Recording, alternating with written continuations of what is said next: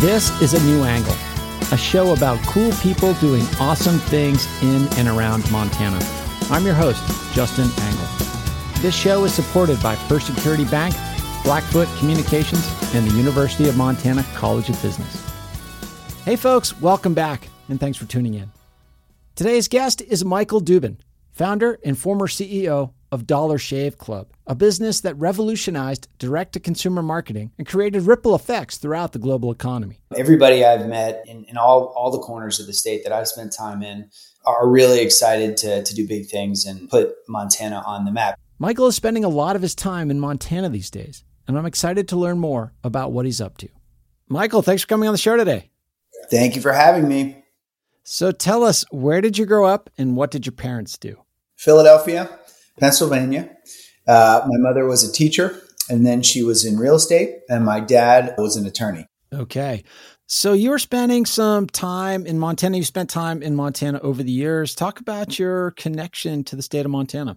So the first time I came to Montana was in 2001, and I was on a road trip with some buddies right after I graduated college, and we ended up in Bozeman, and I was like, this is it. This is where it's at. And obviously that was over 20 years ago, and Bozeman has changed quite a bit, so much so that it's kind of hard for me to even remember and recognize where I was in town when I was there. But it's still got all the magic. The magic has evolved. And I know that comes with some complications, especially for folks that have been there for a long time, but it is it's a beautiful state. I've come back there over the years in all four seasons. I've been up north, near Glacier and Whitefish and Flathead Lake, down in Missoula and down in the Bitterroot, and Montana has it all. So let's talk about Dollar Shave Club. I mean, I've been kind of interested in your company or your former company for a long time. I mean, it just came along at such a ripe time and in many ways revolutionized direct-to-consumer marketing. I think many people's entry point with the brand and the company is that amazing advertisement that you launched with.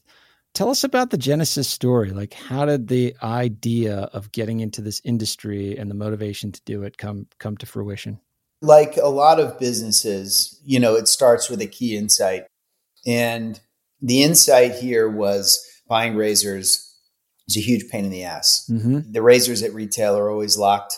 You always have to find the person with the key. And then, you have to wait for them and then you have to wait in line. And it's just a really frustrating consumer experience. And so I had that observation when I was living in New York City right after college. But I didn't do anything with it at the time. And then I met my friend's wife's father at a holiday party in 2010. And he happened to be an importer of all sorts of things. He had a big warehouse filled with goods from Asia. And some of those goods included cake slicers and razors. And, he said he knew that I had web experience and marketing experience. So he said, do you have, any interest in taking these products off my hands? And I said, well, no to the cake slicers, but sure for the razors, because I'd had that insight, earlier that buying razors was a pain in the ass, and there was probably a better way to do it. And I had the idea for Dollar Shave Club pretty much right away. So that's how, it's like anything, it's like a strong insight and then some serendipity. Talk about that ability to kind of communicate that key insight so clearly and so viscerally to so many people. Obviously a key insight to you, it resonates with folks, but how do you then sort of make that come to life? I decided that it would be good for us to make a video that told the story. If you can make a good video or make a good commercial, it's better than text on screen. So I had some background in improv and sketch comedy. And so I used those talents to write this video over the course of a month in late 2011. And then I enlisted the help of a friend who I had done some sketch work with when I was living in New York, and asked her if she would direct it. Her name was Lucia, and she ultimately went on to create Broad City and Hacks on HBO. And she's just an incredible talent and has been, it's funny, our careers, so to speak, changed trajectory right at the same time because of that video that we did together. And so, we used humor, and humor is a powerful device. Hi, I'm Mike, founder of DollarShaveClub.com. What is DollarShaveClub.com? Well, for $1 a month, we send high-quality razors right to your door. Yeah, $1. Are the blades any good? No, our blades are f***ing great. Whenever you're telling a story, if you can evoke a visceral reaction from the consumer, make them laugh, make them cry, say something poignant, you're going to stick in their minds, more so than if it's just a straight up sales pitch or a sloppy sales pitch. Writing great ads is really hard. You have to be brief, you have to be direct, and you have to make sure you're not including too much. You see a lot of ads where companies are just trying to cram way too much information into too short a time, and it doesn't work. So being mindful of all those things. We shot that video in October of 2011, and then used it to raise some money for Dollar Shave Club over the next 6 months, and then launched that video in 2012.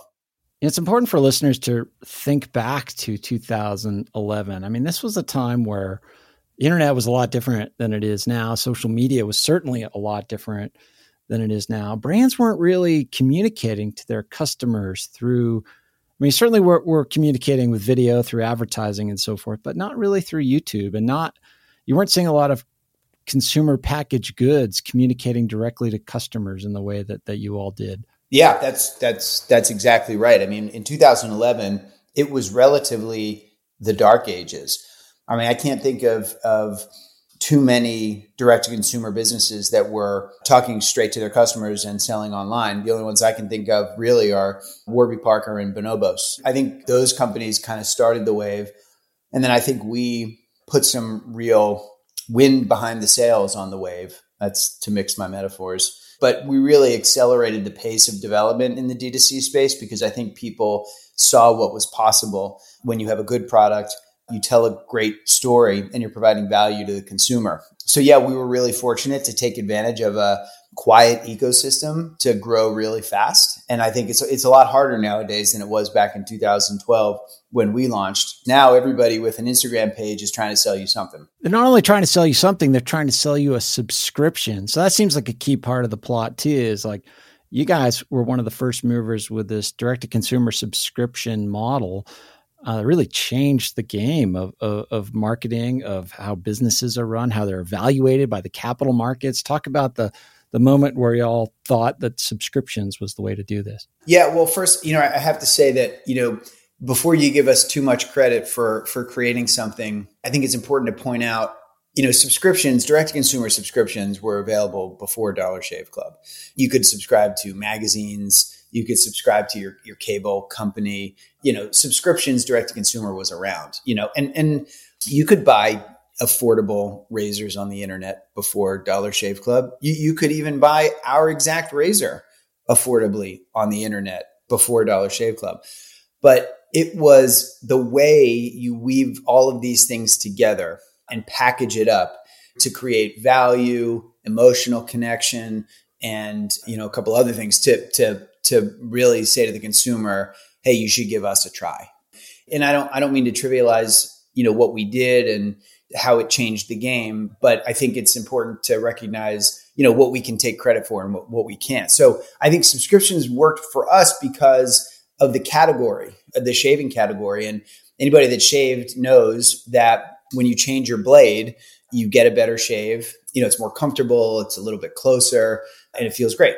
Ultimately, what the Dollar Shave Club subscription feature, if you want to call it that, did was it sort of started to condition folks to change their blade more regularly versus milking it longer than they ought to because they didn't want to go to the store and deal with that frustrating buying experience. So the subscription worked for us because of the category and because having the subscription made the consumer's experience with the product better. But there are a lot of companies that just try to launch a subscription because they love the way that recurring revenue looks on their financial statements. And they like the idea of recurring revenue. And that's not the right North Star. The subscription has to work for the consumer Otherwise, you're going to build resentment.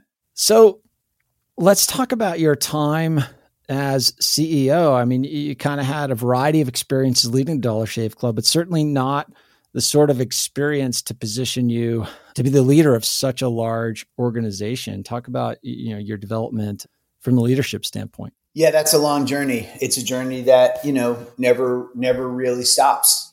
When I got in the game, I was I'd had a career for 10 or so years in media and marketing and brand development and a little bit of e-com, and I had managed a few people, but I'd never run a company the size of what Dollar Shave Club ultimately became. Over the course of the 10-year journey, there were different, I would say, inflection points where you sort of have to shed your skin and develop a new set of muscles so that you can continue the journey and your company can continue to thrive. Not always easy to do that. And you learn from hiring experienced people around you. You learn from, hopefully you have access to some coaching and you can reach out and help and get the help that you need, because, rarely does it just sort of occur to you how to grow as a leader, and so you go from managing a company of, one person, yourself, to 5 people, to 25 people, to 100 people, to ultimately 350 people. And that's just a much different exercise. What was the process of learning those lessons? I mean, were you always sort of the person that knew that you had to put the best people around you as possible and learn from them? Or did that take some growing pains to be able to say, no, I need to hire people who are better writers and better leaders and better operationalists than I am to make this thing go to where we want it to get to? It's easier in some areas to reach out for senior leadership because you literally just don't have the experience. So supply chain is an easy one, or, warehousing and shipping. You can figure that stuff out to ship a couple packages when your business is small in the early days. But scaling an operation like that just requires a completely different set of muscles, right? And so you don't even try to do that. And so it's easy to say, yeah, I need a senior head of supply chain or finance. I can bump my way around a spreadsheet. Okay. But certainly not to the level to create, complex forecasts and scenario planning and pivot tables and all the other kind of stuff that ultimately you're going to need to do to run a complex organization. In areas where you have some expertise, maybe it gets a little, harder to reach out, or not harder, but you maybe are a little slower to reach out. So for example, if you have decent marketing instincts, you might be hesitant to go out and hire senior marketing talent because you think, hey, I'm pretty good and, we're doing okay. And you do have to be scrappy for a little while, but eventually, again, there's the old saying, if you want to go fast, go alone. If you want to go far, go together. So, ultimately, if you want to drive scale in your business, you're going to have to figure out a way to engage other people and grow your team. That's just a non-negotiable. Some areas are easy to see it than in others. And a big part of the scale question, I assume, was the decision to sell to Unilever several years back. And your story's somewhat unique in that you build this company, you sell it to a major conglomerate, and then you stick around for 5 or so more years as the CEO. Talk about that decision. Why Unilever? Why that time? How did that play out? Yeah, I mean, I think a couple reasons. Number one, jumping into the arms of an acquirer who's excited about the business you've built, for us was the right thing to do because, number one, it eliminated our need to ever go out and raise money again, because now we had very deep pockets, at our disposal, so to speak. Not at our disposal, like, hey, give us some money. And they gave us money whenever we wanted. We obviously had to submit a plan, a sensible plan. Number two, Unilever is a huge company. They make the makers of Dove soap and Axe body spray and Vaseline and a ton of other huge brands. And, when Dollar Shave Club was acquired, we were direct consumer only. And at some point, Unilever would want to take us to retail. That experience, rather than going out and trying to hire that experience was already, quote, in the building when it comes to retail, at Unilever. And then a third was access to the resources of the big company, non-financial resources in the form of IP, intellectual property. So formulations, for different products, sophisticated procedures for developing those products. All of that stuff made a lot of sense for us to take advantage of. So for us, it was really a no-brainer that it was a great strategic fit for us to sell to Unilever. And so you stick around for a few years, but leave the business, 2020? Is that I left, so we were acquired in 2016, and I stayed on until January of 2021. We'll be back to my conversation with Michael Dubin after this short break. A New Angle is supported by First Security Bank, Blackfoot Communications, and UM's College of Business. Access to capital, broadband, and education are 3 ingredients any community needs for success. Hey folks, Accelerate Montana and the Women's Entrepreneurship and Leadership Lab have created 8 online micro courses designed to provide current and aspiring women business owners real-world solutions to your business problems. These courses are practical and hands-on and will give you skills and capabilities you can put to work on your business right away. Courses include topics such as managing finances, how to create value for your customers, and pivoting your business.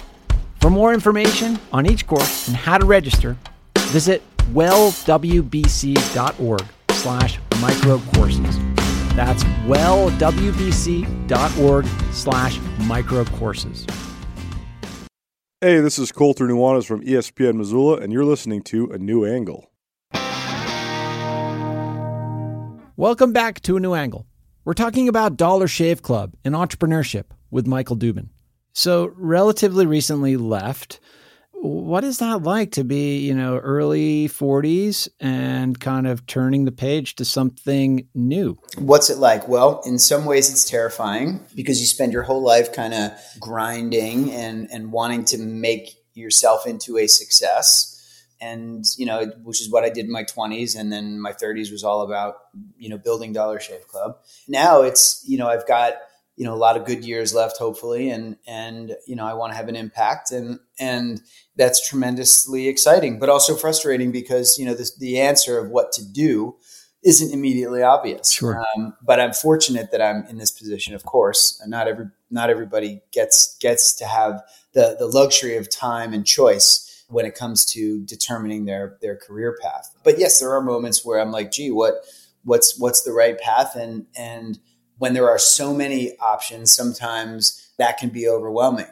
I'm in the midst of figuring all that stuff out right now. Sure. Yeah. I mean, you mentioned right at the head of that answer is making an impact. And I would assume you go through a career arc that you've gone through. You must get a ton of inbound asking you to invest in this or donate your name to this or time or energy or whatever it is. What are your priorities for making an impact, and how do you make choices where you want to allocate your time, effort, and resources? Well, I probably spend 5% of my time doing board stuff and advisory work, and I'm selective there because I want to make sure that there's a give and a get, so to speak. I want to make sure that I'm giving valuable insight and time to these companies, but I also want to learn something. I don't really do much investing at all anymore, just because I don't have the time to diligence companies. If I'm really excited about something or an entrepreneur, I'll do it. But I'm not keen on just doing it to do it. I find myself wanting to get into the weeds more, and you're just not able to at scale when you're investing in your one person. If you have a team, that's something different. So it's a little bit, so not much investing. I started a wildfire nonprofit, which has been really interesting. As you know, in Montana, well, wildfires are a big part of our lives now and everywhere in the West. And so, I'm spending a little bit of time trying to get some regulations changed at the FAA so that drones can play a bigger role in the fight against wildfire. Mm-hmm. And I'm also leading some expeditions, actually in Montana to raise awareness for the importance of fuel mitigation and forest management. So that's been super cool and connected me to some really interesting places. Doing a little creative writing. I've had a screenplay in my head for the last 20 years that I'm trying to get out. That's been a maddening but interesting journey. And then, I spend a lot of time thinking about democracy in America and where we are as a country right now. And we live in some very interesting and challenging times. And, I'm working to understand what my role can be in making sure that future generations have a free and fair country to live in. So, and then I've got a couple other business ideas, but nothing that's pulling me off the sidelines. You spend time in Montana. You spend time interacting with the entrepreneurial community here in Montana. In your view, is there anything unique about the entrepreneurial community here in Montana and some of the attributes of the folks and what they're up to here? I mean, absolutely. The first thing that comes to mind is the energy and the enthusiasm to do big things and put Montana on the map. Everybody I've met, in all the corners of the state that I've spent time in are really excited to do big things and put Montana on the map. And it already is in some really interesting ways. So the energy for that is palpable. Solving unique Montana problems also is something that people have an energy for, as Montana changes and evolves. One of the big challenges I see people excited about is, how do you make sure that everybody comes along for the ride and that it's not just a story for the few? And that's a great thing to have your eye on, whether you were born in state or you're new to Montana and spending time there. That's in many ways a microcosm of what's happening in America more broadly. So the fact that there are smart people thinking about that right now is energizing, and everybody's just really eager to connect and engage. And that's, a wonderful sort of open mind, open arms attitude that I think will go a long way.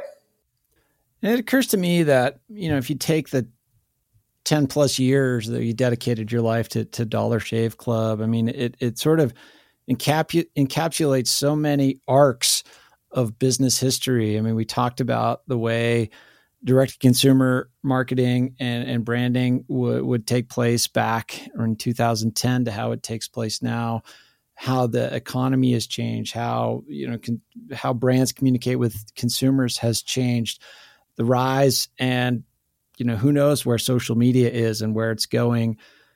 If you were advising students now, based on what you've sort of lived through these last 10 years, I mean, what are the forces and things you see on the rise versus the things you think that we're learning, okay, maybe those weren't great ideas? One of the questions I get a lot is, how would you launch Dollar Shave Club today in today's climate? And the game is different because the tools are different, because the ecosystem has evolved.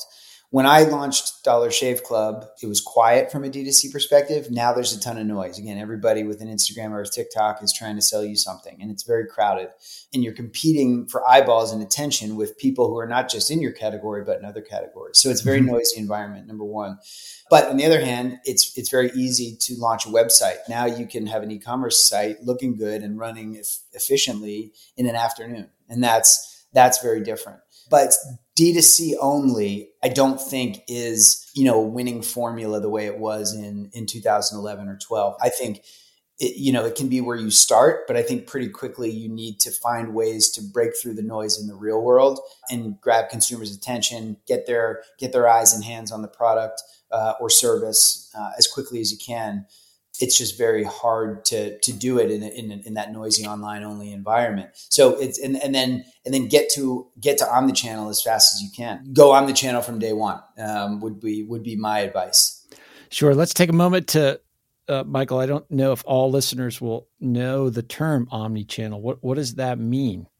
Omnichannel means, the crudest definition is probably selling online and in retail, but both places. Now, retail could be your own retail, brick and mortar. It could be a pop-up. It could be a mobile store. It could be through a retail partnership with a Target or a Ralph's or a Costco or an Albertsons or a Kroger.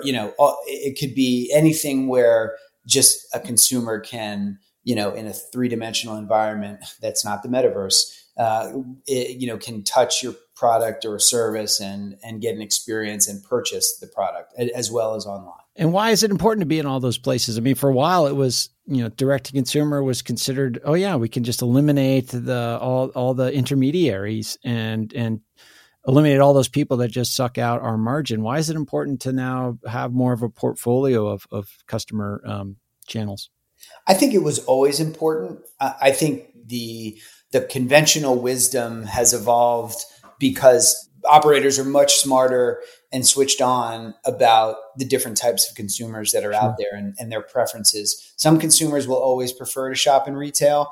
Some will always prefer to shop online. Some prefer to do both, depending on the occasion or the circumstances. In one category, in one category, they may prefer convenience of online. In another category, convenience actually means going to the store and buying. So there are a multitude of different motivating beliefs for the consumer. And I think operators are much more switched on to that. So I think in the early days, just because there were so many D2C companies that blew up quickly, folks were like, oh, that's the future and retail's dead. Those folks that were in business in 2011 and 12 and 13, 14, remember the headlines, retail's dead. And that was much overstated. I think people know better now. And so in our remaining time, and you mentioned a moment ago, some of the activities and areas where you're allocating your efforts right now. You mentioned the state of democracy, you mentioned wildfire. I mean, some of these big problems, whether it's climate change, whether it's political polarization, whatever. Do you think that business needs to play a role in solving some of these problems? And what sort of role do you think is where you'd like to allocate some business resources?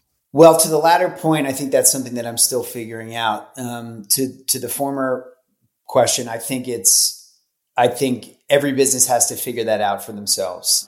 I think for a lot of businesses, especially large ones, it has gotten very hard to ignore some social issues. And I think for others, it hasn't been as hard to avoid them.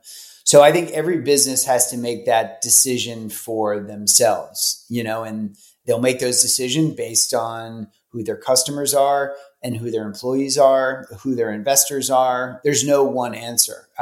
In some cases, it will make a lot of sense for companies to engage themselves in a social issue or an environmental issue or a cultural issue. And in other cases, it won't. Michael, it's been fascinating learning more about your journey and appreciate you freeing up the time for us. And also, it's great to kind of have you in the Montana orbit. So hopefully our paths will cross in person sometime soon. Yes, absolutely. I'm excited. Thanks for having me. I'm excited to be a part of the Montana community and do my part to be a good neighbor. Thanks for the welcome. If people want to learn more about any of the projects you're working on, like Wildfire Project, for example, where would you point people online? I think you can go to safewoods.com, which is the name of my nonprofit. It's still early, but you can poke around the beta site of safewoods.com. I'm on LinkedIn, so anybody that wants to reach out can hit me there. There's obviously a lot of inbound, or maybe not obviously, but there's a lot of inbound. And so sometimes it'll take me a minute to get to it, but I would say that that's a good start. Awesome. Thanks very much, Michael. Thanks for your time.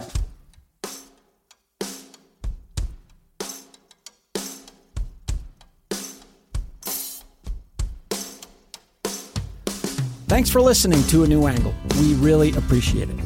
And we're coming to you from Studio 49, a generous gift from UM alums Michelle and Lauren Hansen. A New Angle is presented by First Security Bank, Blackfoot Communications, and the University of Montana College of Business. With additional support from Consolidated Electrical Distributors, Drum Coffee, and Montana Public Radio. Keely Larson is our producer. VTO, Jeff Ament, and John Wicks made our music. Editing by Nick Mott. Social media by AJ Williams, and Jeff Neese is our master of all things sound. Thanks a lot, and see you next time.